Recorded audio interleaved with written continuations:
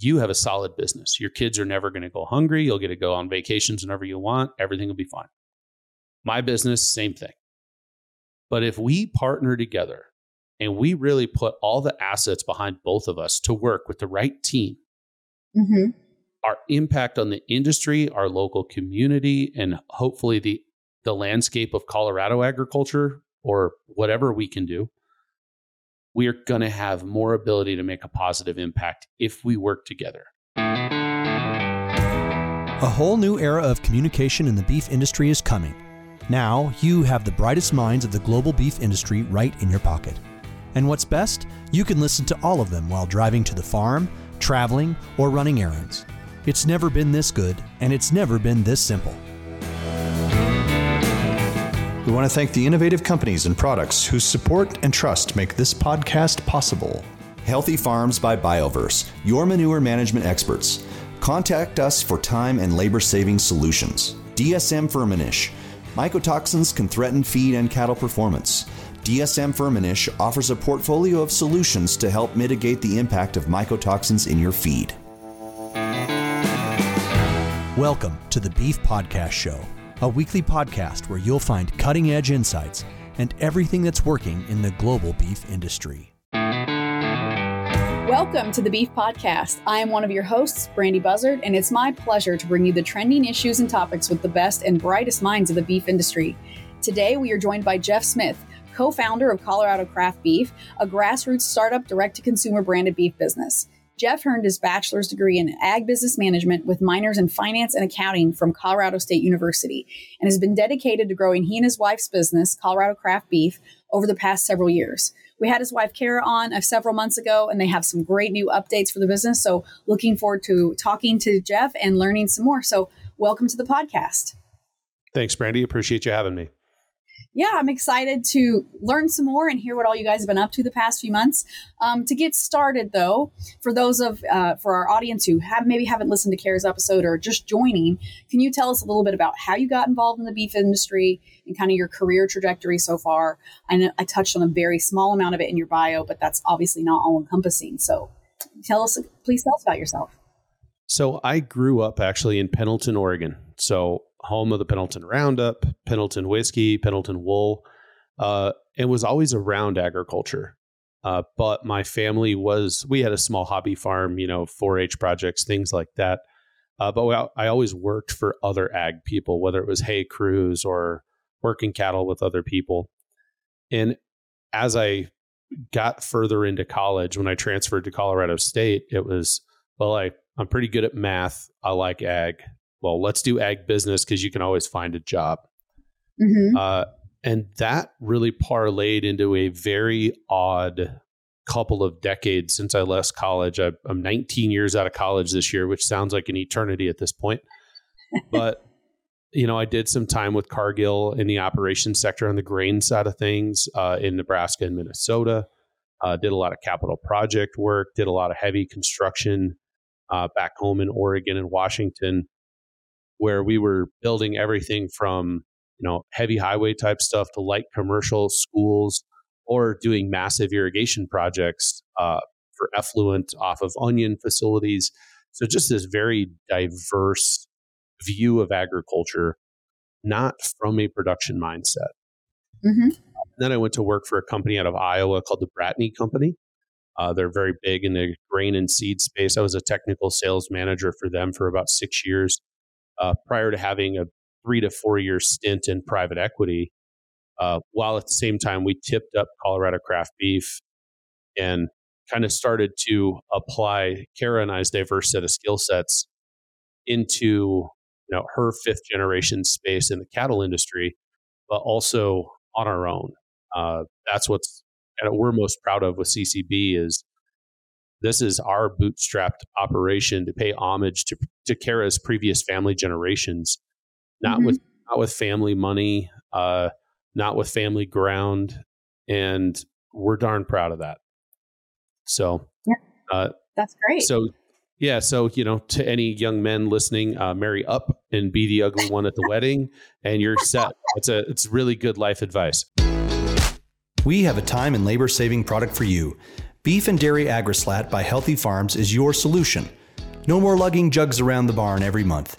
With Beef and Dairy AgriSlat, you simply drop the slat through the floor twice a year, and it works to break down solids, reduces crusting and forming. To learn more, visit myhealthyfarms.com.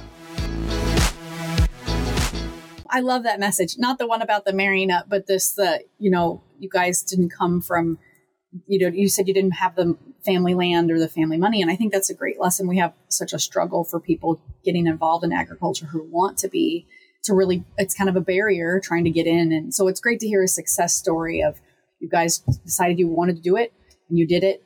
And you found your way with this very successful beef company. So I was just really great story to hear. I'd heard it already once and I enjoyed hearing it again. So, well, to look at it from a realistic business standpoint, because I kind of define myself as a business nerd, I don't know that we could have done what we've done with the company with family money. If we didn't have our own corporate jobs to bootstrap this thing and build it to where we got it, how do you go back to the patriarch of the family and say, oh, hey, I need another couple $100,000. I need another 100,000. I got to buy more cattle. Oh yeah. Christmas didn't go as well. So we're going to sit on inventory for another 60 days. Oh, now we're going to launch this new product. Hey, we need more money. I don't mean this in any negative way towards my father-in-law. I love the guy, but that's not his model. Yeah. And it's not being done for him. It's being done for us. And frankly, anybody in the ag space wanting to go a different direction with the family business, that's going to be an uphill battle. Mm-hmm. Because how do you go back aside from maybe the bank doesn't want to back that type of an operation? So it's very interesting when you start looking at how and why it should or shouldn't have worked, for sure. Mm-hmm. Now that's a great perspective. I mean, that's just the whole trying to go back and ask for more. That's definitely is not a conversation would be comfortable for either party, and definitely not something you want to do if it's going to be happening over and over again. I can understand why you guys have done it the way you've done it. I think that makes a lot of sense. So I really enjoyed my talk and the episode that I had with Kara a few months ago. But but that was in September, so we're looking at 4 or 5 months ago here at the time of recording. How have things been going over the past 4 or 5 months, just in general? They've been going crazy, and we can get into that in a little more detail. But we pulled off some big moves in August, and it was a sprint through the holidays. So the interesting thing, everybody would typically think your direct-to-consumer beef is crazy busy in the summer when everybody's grilling. It's actually the inverse of that. It's very busy in the winter because that's when families are home and you could do the beef subscription and there's no vacations coming up. Life is kind of at normal for most families from September to May. So, we closed this deal we did in August, and then it was a sprint through Christmas, preparing for some massive growth, getting new products ready while also executing on the biggest holiday season we've ever had, onboarding new people, onboarding new team members. Yeah, it's been a ride for sure, but definitely worth it. It's been so fun to be a part of that. And then to see what's on the horizon it's entertaining. It's scary. It's also incredibly empowering. And that's one of the things I love, watching our kids watch this. Where we've put the company is somewhere that even good friends of mine from Pendleton, they're very deep in the ag space. So how did that come about? I'm sleep's overrated. I'll just not sleep for 6 months. So yeah, it's been crazy. And probably the coolest thing recently, a week ago today, we launched our snack stick label, where cool. We're doing 100% all beef snack sticks. Brandy, I'd be happy to send you a sample. I love that. And we've already got wholesalers knocking down the door. Hey, how do we do this? And I'm okay, I guess we're going to scale this slightly faster than we had anticipated. And so that's awesome. Even talking to our head of marketing yesterday, I was how do you think the first week went? He's I don't know that we could have done it any better. It's been pretty fun. So conclusion. That's awesome.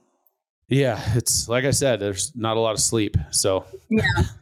Well, let's just jump right into it because we've been hinting around this. And so I'm sure our audience is like, well, what is going on here? So I was doing some research for this episode. Saw that you're talking about this exciting thing that happened in August. So let's just dive right into that. Tell us what happened in August and your sprint through the holidays. And now we're in 2024. Let's just get into it. Yeah. Well, so the deal that culminated in August actually started in March of 2021. So it was about 2.5 years from flash to bang, as many people will say in different industries. And luckily, with my private equity background, I was able to ride that particular dragon and wrestle it at times to get the deal through. But we started this process with trying to take down our own harvest facility. And it's the harvest facility we've used since we started the company. Luckily, the gentleman that owned it was a classmate of mine from CSU. And I affectionately call Kara our cow nerd. I am the business and money nerd. And I'm happy to say we now call Mike our meat nerd. So, I was a nerd in high school, and I think that's okay. I don't think nerd is a bad word. That's not a 4-letter word. I am a nerd. Yeah. I'm very proud of it. I don't shake it away. When you say take down, what do you mean you're taking down? Well, so in the private equity world, taking it down is getting a deal done somehow. Okay. The actual deal structure was we at CCB wanted to purchase the harvest facility. Okay. All right. And then it took about the better part of 16 to 18 months to get that negotiated so that we knew how we could purchase the facility. And then we had to go do some fundraising. And in that process, we did a lot of soul searching about, who are the right partners, because the amount of movement in the beef space is crazy. The amount of movement in the direct to consumer space is crazy. But, taking the wrong partner to a deal might sour the whole thing. And Kara and I were talking to some money guys that we knew and we still do some business with, but we had to kind of think through, are these guys going to help the mission of the company? Or are they going to be standing there at the end of every quarter going, hey, let's talk disbursements? And you're like, well, we're trying to scale a company. Disbursements may be a little thin. Are they going to help and or support that mission? Mm-hmm. Support you would hope for, but are they going to help you drive sales? And about July of 22, I was listening to a podcast. For anybody that listens to podcasts, I solidly recommend the Jocko podcast. But I was listening to the Jocko podcast, and he had Pete Roberts on. And Pete Roberts is the founder of Origin Clothing. And then Pete and Jocko and a gentleman named Brian founded Jocko Fuel, which is their supplement nutritional company. And I listened to the podcast with Pete and Pete and Jocko. And Pete has onshored his own clothing company. There's a long backstory to it, but in general, they are in Maine. They are buying Texas cotton. They are winding it into their own yarn. They are weaving their own fabric in Maine. They are making their own jiu-jitsu gis. They're making their own jeans. They're making their own boots. And they're reshoring a lot of American manufacturing. And hearing Pete talk to Jocko about, man, we were told you can't do this. You're going to fight against the big guys. It's just not going to work. You're in Maine. There's 1,000 reasons you shouldn't do this. And he did it anyway. Yeah. And I told Kara, I said, I want that guy. Now, mind you, we didn't know them. Yeah. But luckily, I came from a corporate sales background, so getting told no was no big deal. Right. And I told Kara, I said, I'm gonna reach out to them. And she's like, what are you gonna do with that? I said, I don't know. See what happens. That was July of 22.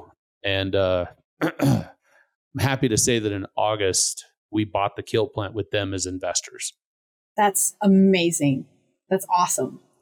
Yeah. Very exciting. They brought in a bunch of other great people. So we have all the founders of Jocko Fuel. And then we have, and for anybody that doesn't know Jocko, we in the ag industry, of course, respect the military. Jocko was a Navy SEAL officer. He was also enlisted prior to that. And for anybody that's heard of Chris Kyle, the Navy SEAL sniper, when Chris Kyle was deployed to Ramadi, Chris Kyle was 2 layers under Jocko in the same task unit. So very tied to a lot of what we do. We've done a lot to support the military wherever we can with different nonprofits, because our argument is, you can wear a cowboy hat in the airport in Europe and everybody knows you're an American. Yes. And I think the only thing more traditionally American than a cowboy horseback moving cows is the American soldier that makes that possible.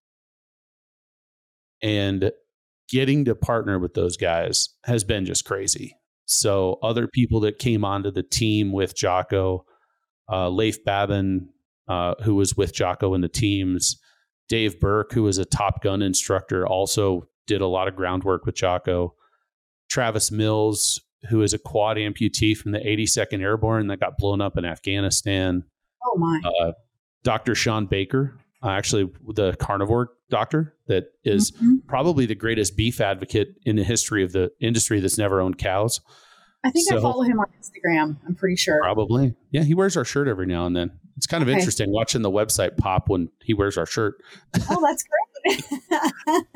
And then we've got some other private investors. And then our final, not really final, just kind of the way I was going through them. Chris Cavallini is our final investor. He is a founder of Nutrition Solutions out of Tampa, Florida. And he's also a Navy veteran. So the vast majority of the investor group that we pulled together are veterans that love American manufacturing, that love American jobs, that love supporting rural communities that all of us live within and are literally watching shrivel up and dry up and try to blow away. And man, they couldn't be more attached to the mission. Not the money, not the growth, but what are we trying to do? And that was a learning curve for me on the deal side that I hope to shout from the mountaintops for agriculture, because we brought in people that, I mean, the first question of most people outside of ag is, oh, you're scaling this company. Can you get enough cows? Like, cows are the least of the concerns, man. We can, cows are fine. But man, you start talking about it and they see the impact and they see the food security, and they also see a big part of our messaging, which is we don't demonize any sector of the ag industry. It's if it's grass finish or whatever label claim, hey, do you? We totally appreciate that. Bravo. We love working with our consumers to engage them with what we do. But occasionally we'll get some of our subscribers on the direct to consumer side that will reach out and cancel their subscription. And I always ask, like, hey, is there something wrong? What happened?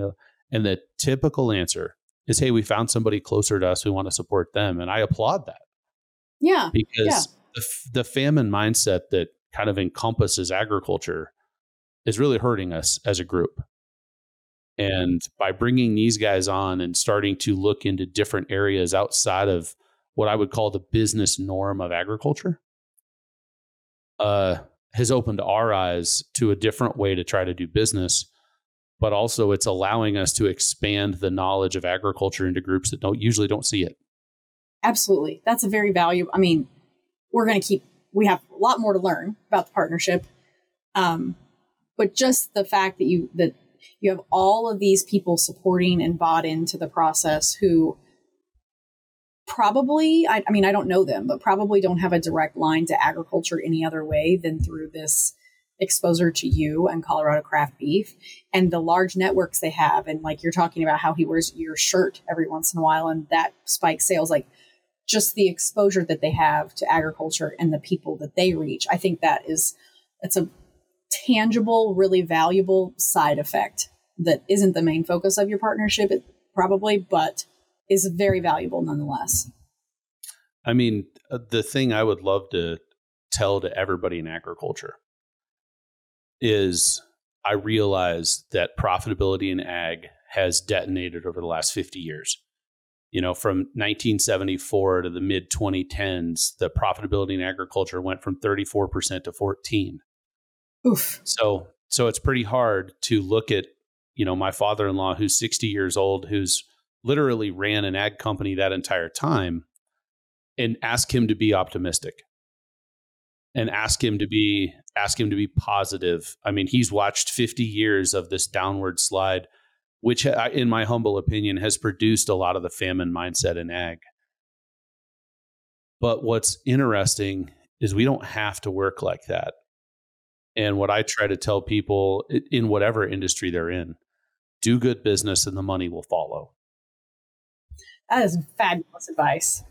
Yeah, it's I've talked to sales guys in the, heavy construction industry, and it's like, well, how much are you going to make on XYZ machine? And I'm like, no, you're thinking about that incorrectly. Make a good deal with this guy. Then you're going to make a good deal with his buddy. Then you're going to make a good deal with the other guy. And sooner or later, you get the train running and you're in good shape.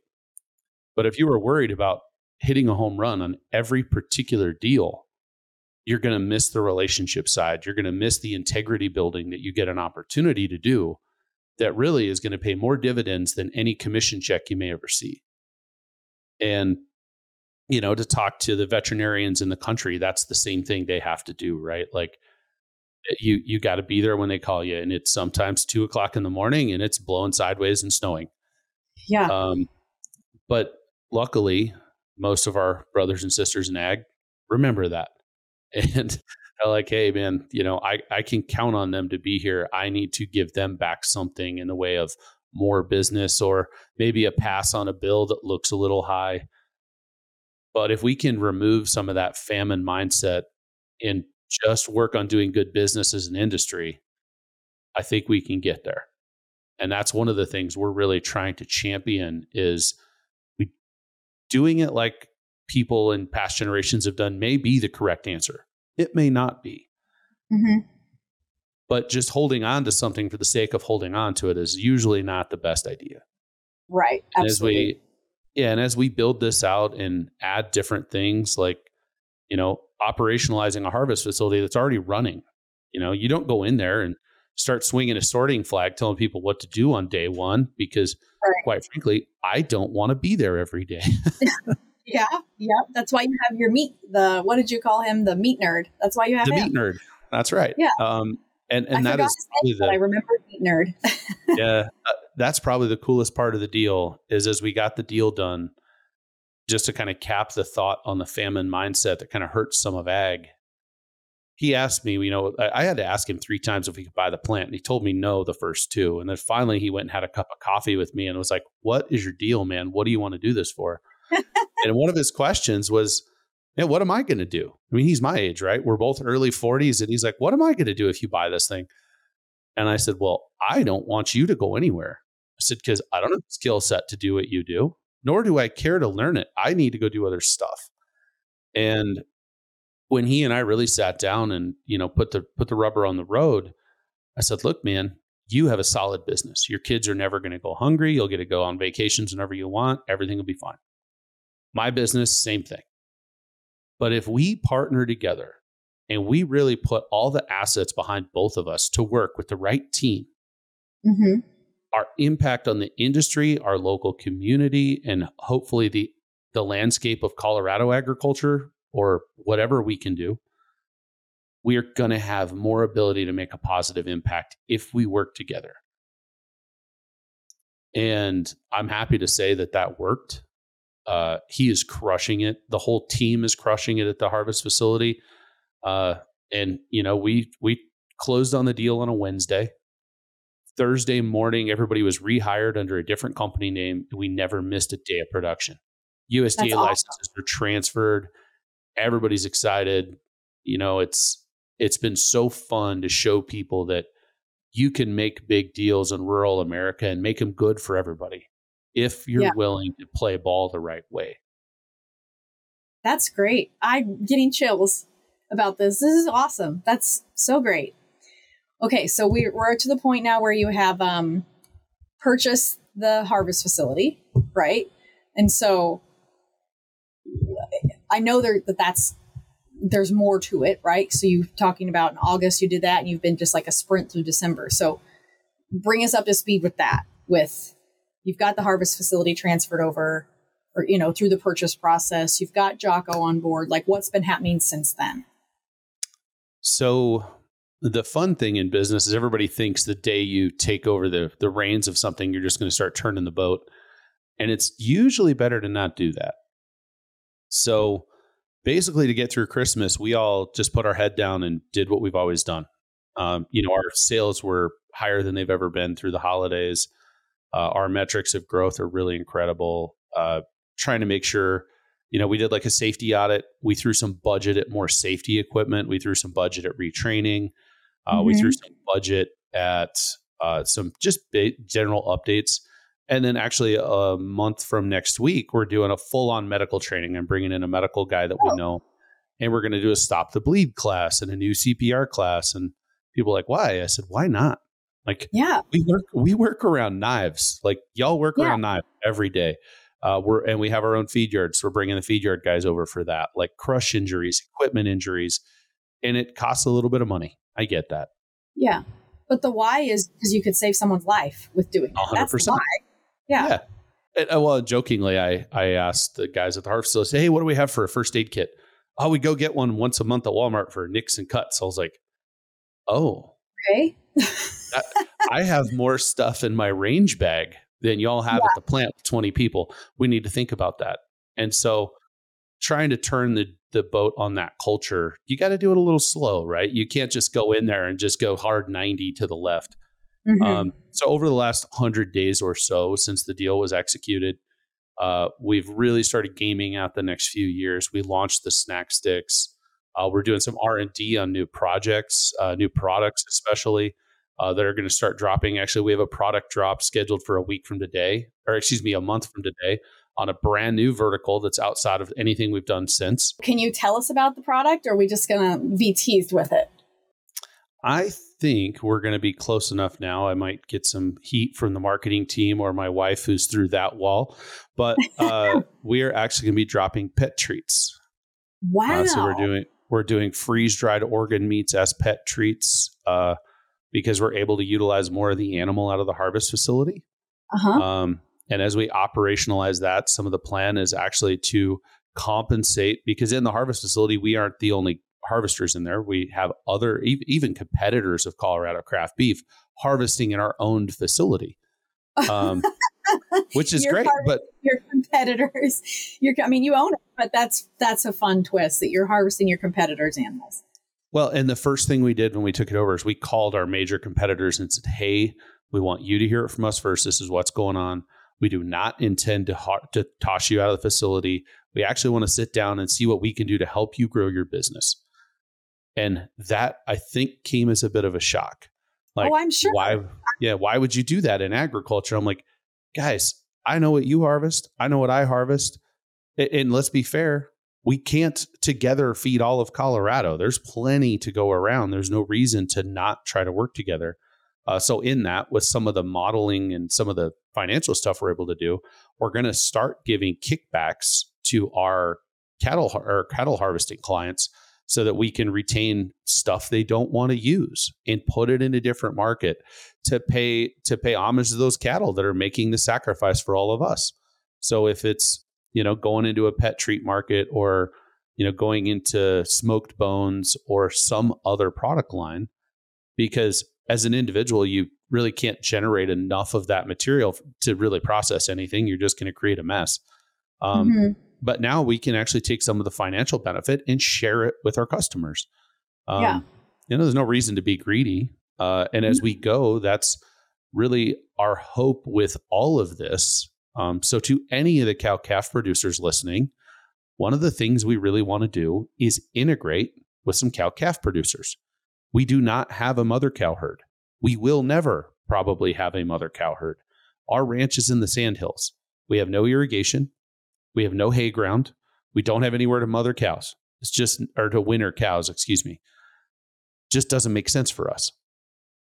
So we want to partner with the right cow-calf operators that want to have a forward-thinking mindset. Hey, do you want to partner on cattle? Do you want to do some other stuff? Do you want to use your genetics?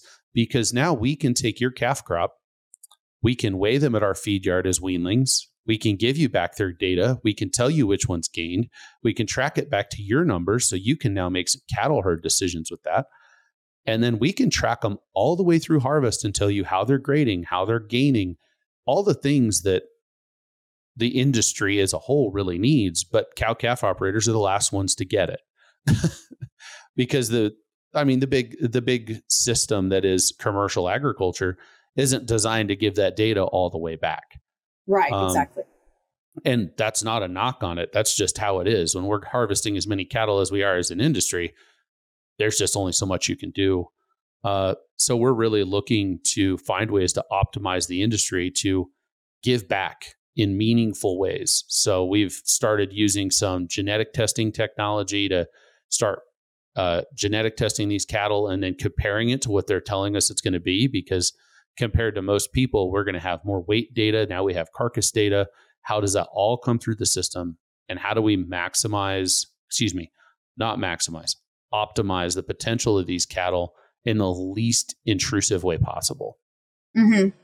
Well, and I imagine going back to the organ meats and the pet treats, which is very exciting.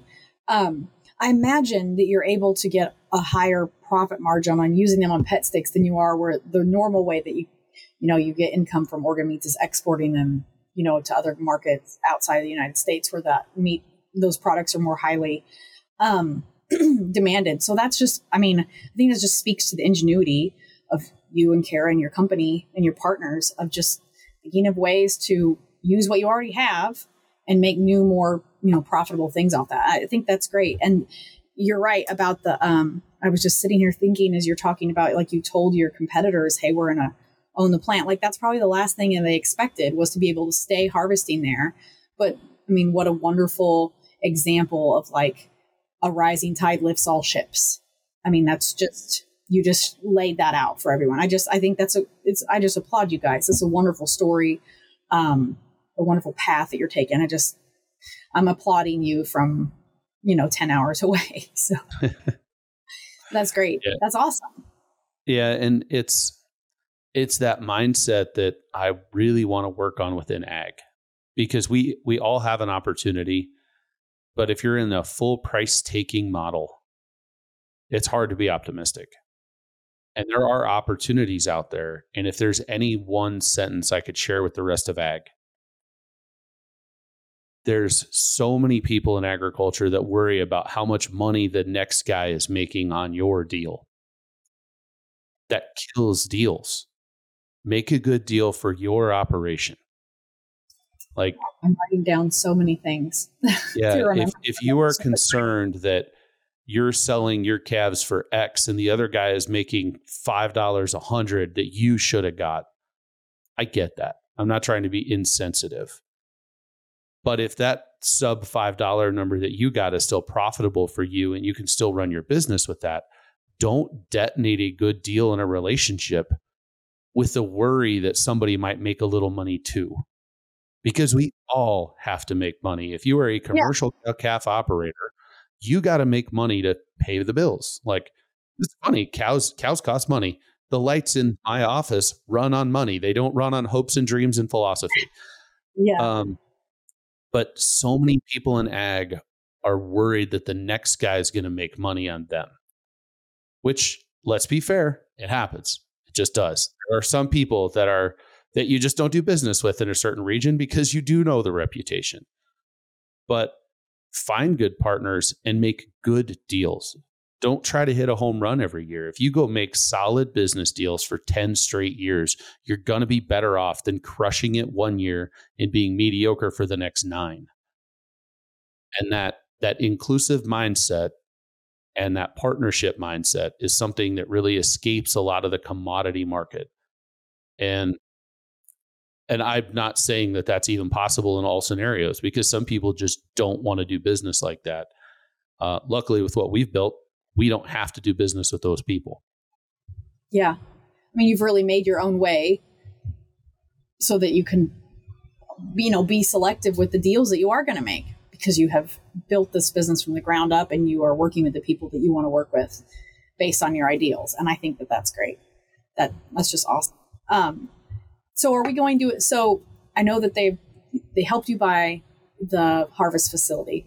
Are there going to be like Jocko times CCB branded products? Like, is that the end goal? Are they kind of like silent investors? Is that yet to be determined? Like, is there going to be like Jocko brand beef stick? I don't know. Like, what more, I guess, what are your big dreams? Like 5 years from now, what do you hope has come out of this further down the line? I don't know if I could tie it to a business goal. At this point, there's so many moving parts. The nice thing is Jocko and Pete and everybody else involved, they're like, hey man, you guys know this, do you? Tell us what you need. The coolest leadership statement in the history of business, right? They aren't going to show up and be like, well, you should do this differently. Be like, sweet, happy to do that. Why is that cow laying down? Well, he's sleeping. Anyway. But, there could be some collaborations. There could be some co-branded product for sure. But I think if Kara and I have a goal, like this morning, we just got an invite to speak at a meat summit in Montana about the same stuff. So if I had to say a goal, it's that we can operate the business in a way that is functional from a business standpoint, but that also gives back to the industry, that shares what we're doing, that helps us to understand more about our brothers and sisters in ag across the country. Because frankly, most of the negativity we receive within the company is from people in ag. We as a group tend to shoot inward. I'm sadly not shocked by that at all. I see it in my line of work. I see it every day, and I agree with you. And I'm very sad to agree with you about that. Yeah. So, I cannot begin to say what a cow-calf producer in Arkansas should be doing. I just can't. I've been exposed to a ton of agriculture across multiple continents. And I know that I know nobody else's model, period.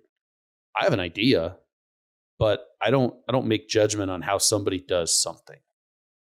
And I think if I had to have a philosophical goal for the company, an ability to help champion that type of message, to help us, protect our own and be more cohesive as an industry, is probably my greatest hope for all of this. And not just the cattle industry, but ag as a group. Our feed yard manager is awesome. And when we brought him on, he basically runs the yard by himself. We have a couple hired people that'll come help him process, but it's a small yard. Yeah. But he considers it an opportunity. That job to him is an opportunity.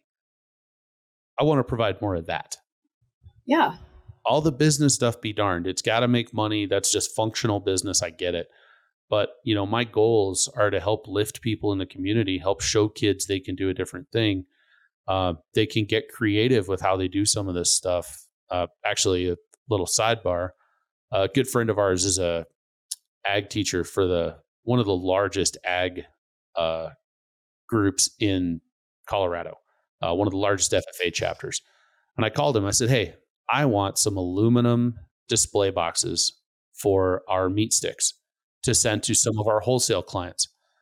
And he's like, cool. And I said, I texted him a schematic and he goes, yeah, we can make that. And he goes, but if you could come in and make this a project for our FFA group and talk them through the manufacturing math and how you are looking at this from a business standpoint, and help them estimate it from your construction background, and help them understand the manufacturing and how we make this simple and where you can lose money. Boy, I could get you a way better deal if we can add some educational value. I'm like, I got you, man. Let's do that. That's awesome. Yeah. And, maybe it's too philosophical, but I feel like we need more people in ag that are trying to rally the troops, not yell at the neighbor. That is the quote of the year right there so far. Rally the troops. Say that, don't circle the wagons. I think that. No, rally the troops. I would say don't circle the wagons and shoot inward. And so that's phenomenal. I wish I had another hour to talk to you. This has been really great. Everything is so optimistic, right? Like, you guys have this abundance of optimism about where this is going. And I think you should have every reason to believe that. do you have any, have you had any unique challenges like between when you contacted Jocko and his group to now, like what's been the biggest challenge of that process? And then I promise we'll get to our end questions and I'll let you back to your day. I'm so like excited and inspired by what you've been talking about and your business model. And it's just all very inspiring. And I hope that our audience is just like nerding out about it as I am, because it's just been I've so enjoyed talking to you about it. And I'm going to shut up now so you can actually answer the question I asked. No worries. So the biggest challenge of just getting the deal done is getting deals done is hard.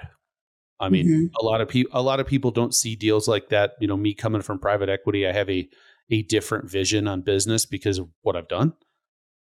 But for anybody listening, in the private equity world, which is, private investment banking, venture capital, that kind of all falls under the same umbrella. There's a lot of different definitions. But a good metric to understand is if you are working in private equity, you look at 100 pitch decks of deals you could look at. You might want to do 10 of them. Okay. And of the 10 you want to do, you might get one done. They are hard to do. There's 1,000 ways something could go sideways.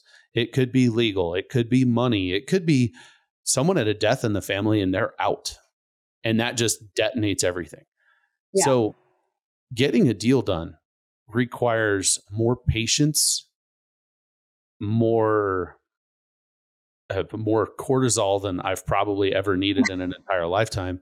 And I've done other deals, but this is the first one I did with, a significant portion of my own stuff. Yeah.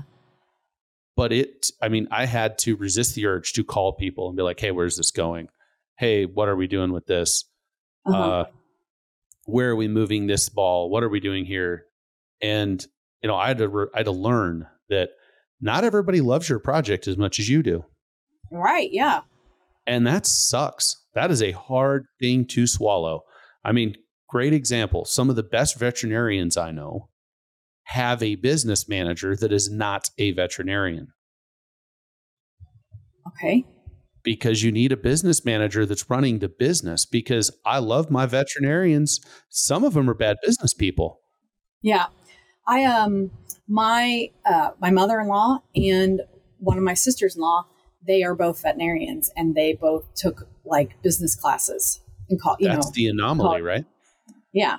That's not, and I went to school at Kansas State University and have a lot of friends who went through vet school, and the piece of advice that they had received from people when they were talking about like, we're going to go run our own, we want to own our own practice or something, was like, take business classes, get some of that. And so that's just a tangent, an allegory with your story, but you're right. Not everybody who doctors usually aren't the ones doing the books and the scheduling and the accounting.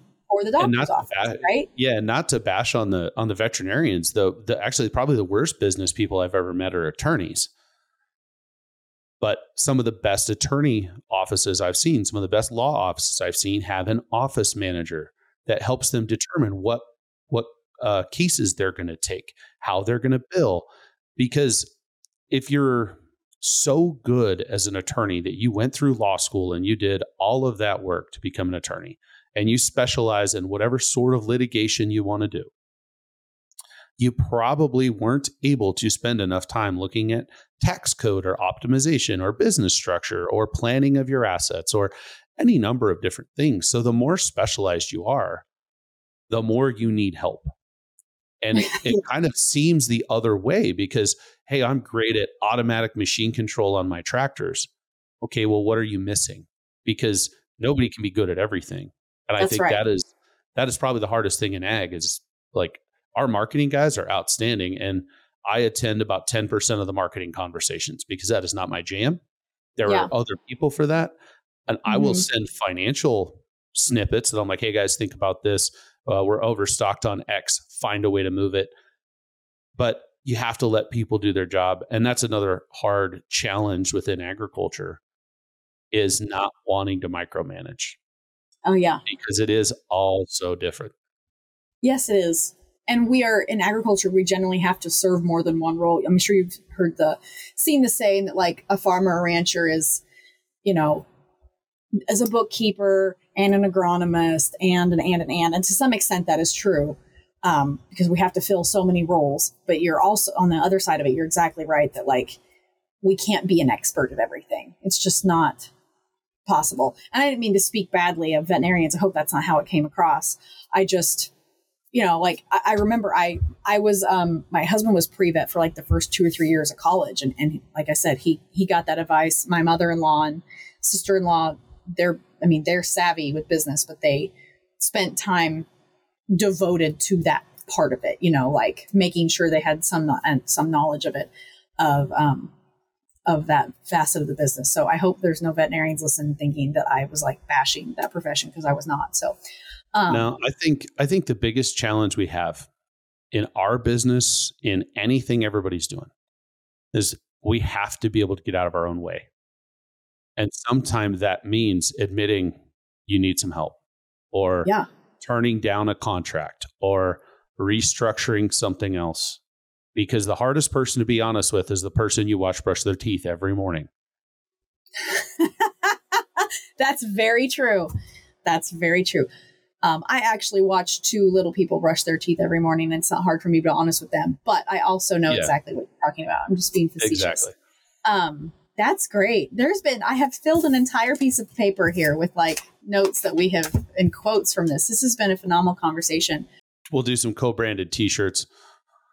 That'd be great. I'm going to probably tweet some of these out throughout the coming days. So I have one last, so I would love to talk to you again. Like I said, I'm probably going to email you and Kara and pick your brain about some things, because I'm just so inspired by the work that you guys have done and how you've just built this business. This is almost a silly question. I almost feel bad asking this, and I don't ask this of every guest, but when you aren't working and completely devoted to CCB and growth and opportunity making, do you have time to fill your time with any hobbies? I have one hobby that I am diligent about trying to get to when able. I've got a lot of other side hobbies that I've kind of turned into business ventures by sponsoring strategic companies and getting to go to their events.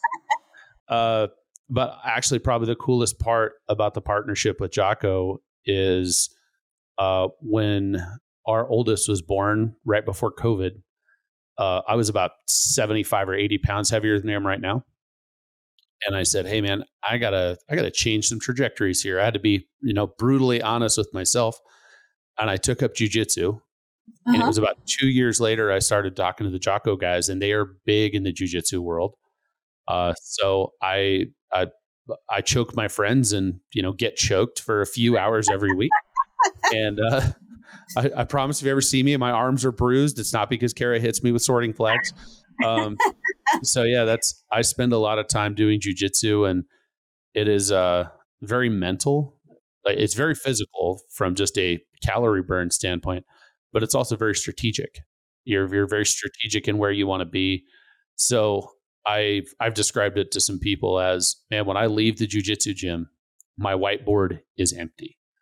Like any of the crap I've been dealing with, if it's a bank issue or an employee issue or a cow issue, or it's 20 degrees below zero and everything's gelled up, which was only like 3 weeks ago.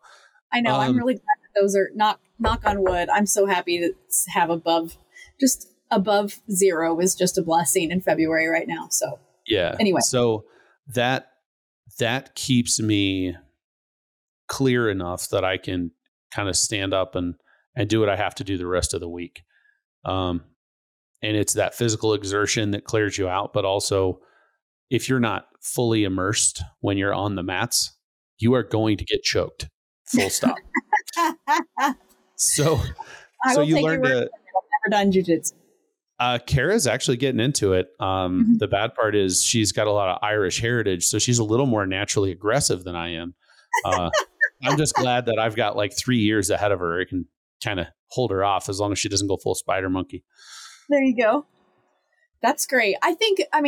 That's phenomenal. I'm so happy that you hadn't answered that. I think this is my personal opinion I think in agriculture, we get so laser focused on the farm and the ranch, and we can't leave and we can't do this. And that we just we get burnt out and so stressed out, and like you need time of like other people who work in corporate jobs. Like I had a full-time corporate job until until early in 2023. Like, and that's why you have vacation time and you get off you work from 8 to 5 in a corporate world. And I know it's not feasible for us in agriculture and production ag to work, to have 8 to 5 hours. I understand that, but I think it is so valuable for our mental and physical well-being and our emotional well-being to have something outside of the business, to like jiu-jitsu. I love to run. I rodeo, my husband coaches a youth livestock judging contest. You have to have something to get away, clear your mind. And so I applaud you guys. I applaud you for that. I find that very admirable. And I hope that more people, as we go on, I hope more people will prioritize their hobbies or their mental well-being or something to give themselves a break. So again, this whole episode is just an applause for you guys. Thanks. I think the hard part for agriculture, especially those of us in heavy production agriculture, is you pride yourself on not doing something else. You wear it as a badge of honor that you are that busy and that buried and unable to whatever it is. We've got to change that. As an industry, it's unhealthy. It's you're literally sitting in the same mud puddle every day, complaining about said mud puddle. Well, let's be fair. It can be hard, but we are very blessed as a group. And going outside of that, metaphorical mud puddle I'm talking about and getting a different perspective to come back and really enjoy the lifestyle we have is important.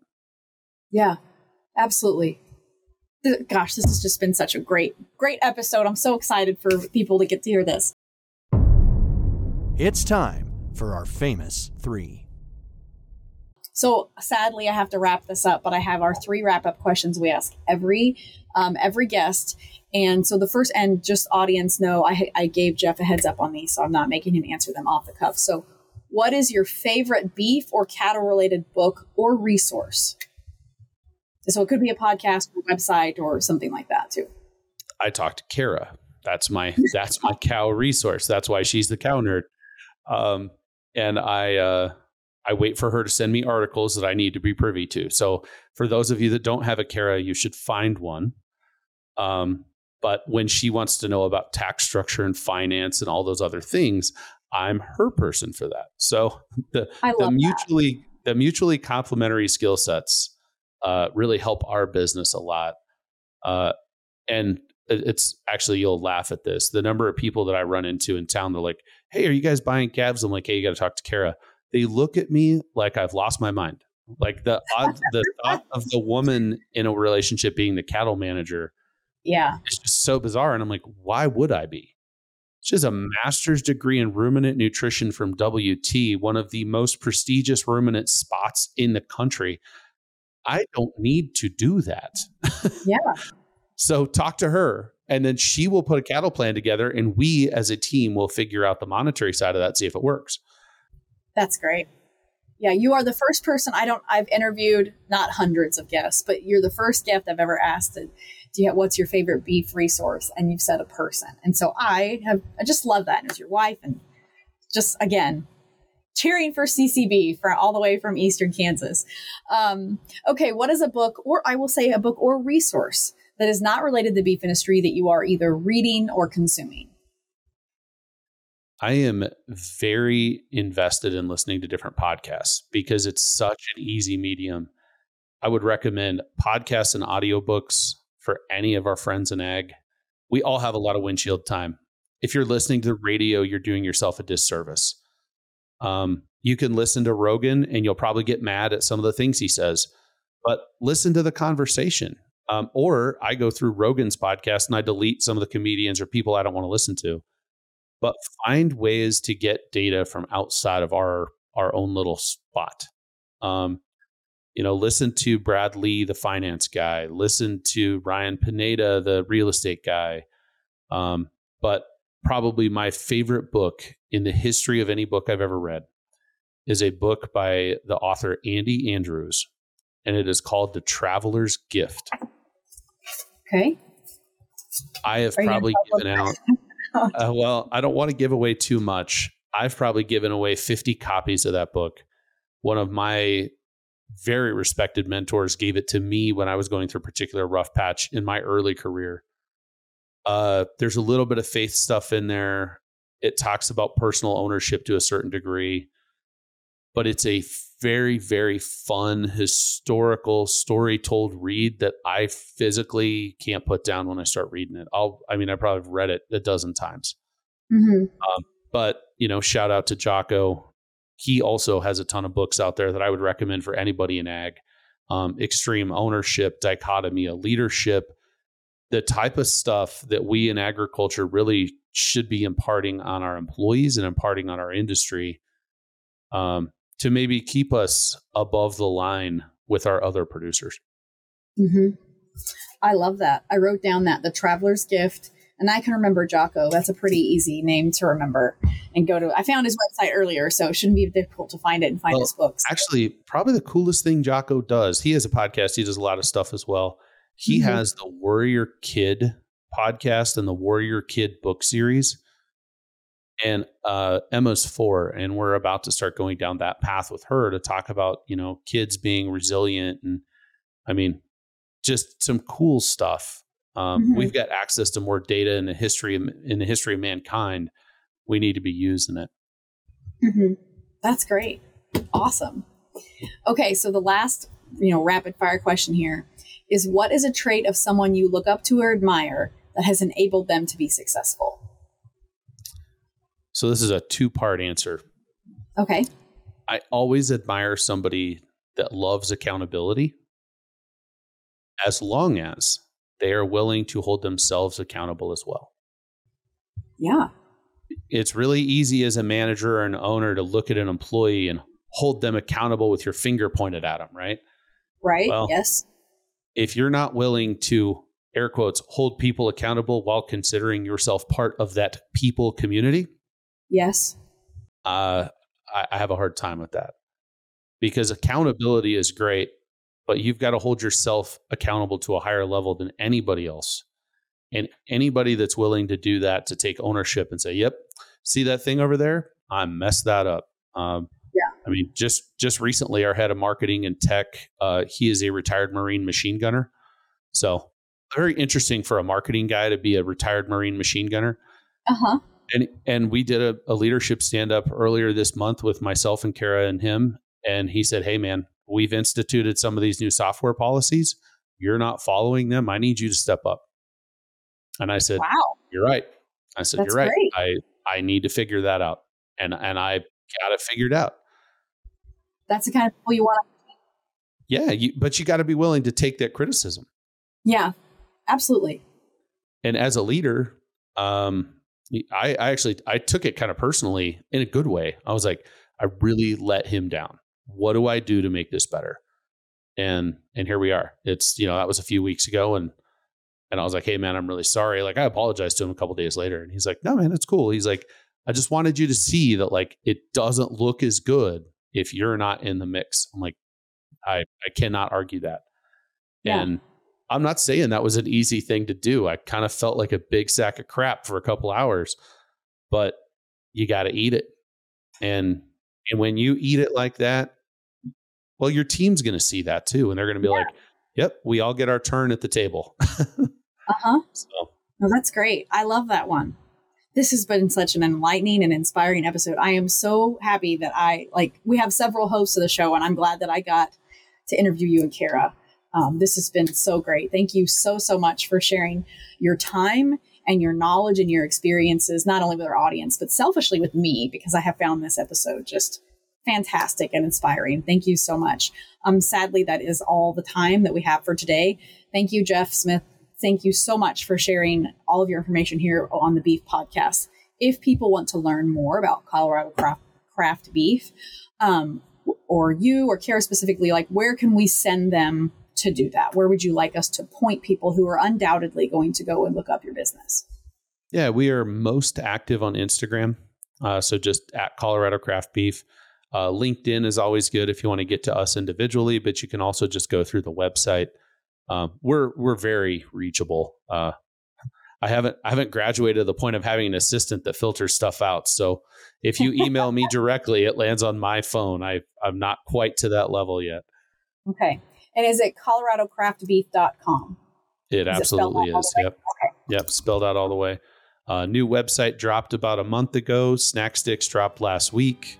Pet treats drop early March. And then we've got even more stuff coming later in the year. So that is very exciting. I hope that I want you guys on the schedule. Maybe the next episode needs to be you guys together, like in May or June, something like that. That would be great. So if you're listening, audience, that is coloradocraftbeef.com, as well as Instagram, Colorado Craft Beef. I have put those in the show notes for you so that you can find those. Again, thank you, Jeff, for joining us. And for those of the audience, thank you for tuning in. And we hope that you'll join us next week on the Beef Podcast. Looking to elevate your brand and captivate audiences through the power of podcasting? Look no further. Introducing the Custom Podcast brought to you by Wisenetics, where we take care of the behind the scenes so that you can focus on what truly matters. Podcasting has become an invaluable tool for brand awareness, but let's face it, putting it into practice can be a daunting task. It's incredibly time-consuming and requires technical know-how. But don't worry, we've got you covered. With our experienced team at the helm, we'll handle the operational aspects so you can channel your energy into what your company does best. Are you ready to unleash the podcasting potential of your company? Schedule a call with one of our specialists today at the link in the bottom of this episode. You'll also receive a free podcast strategy consult tailored to the unique needs and goals of your business.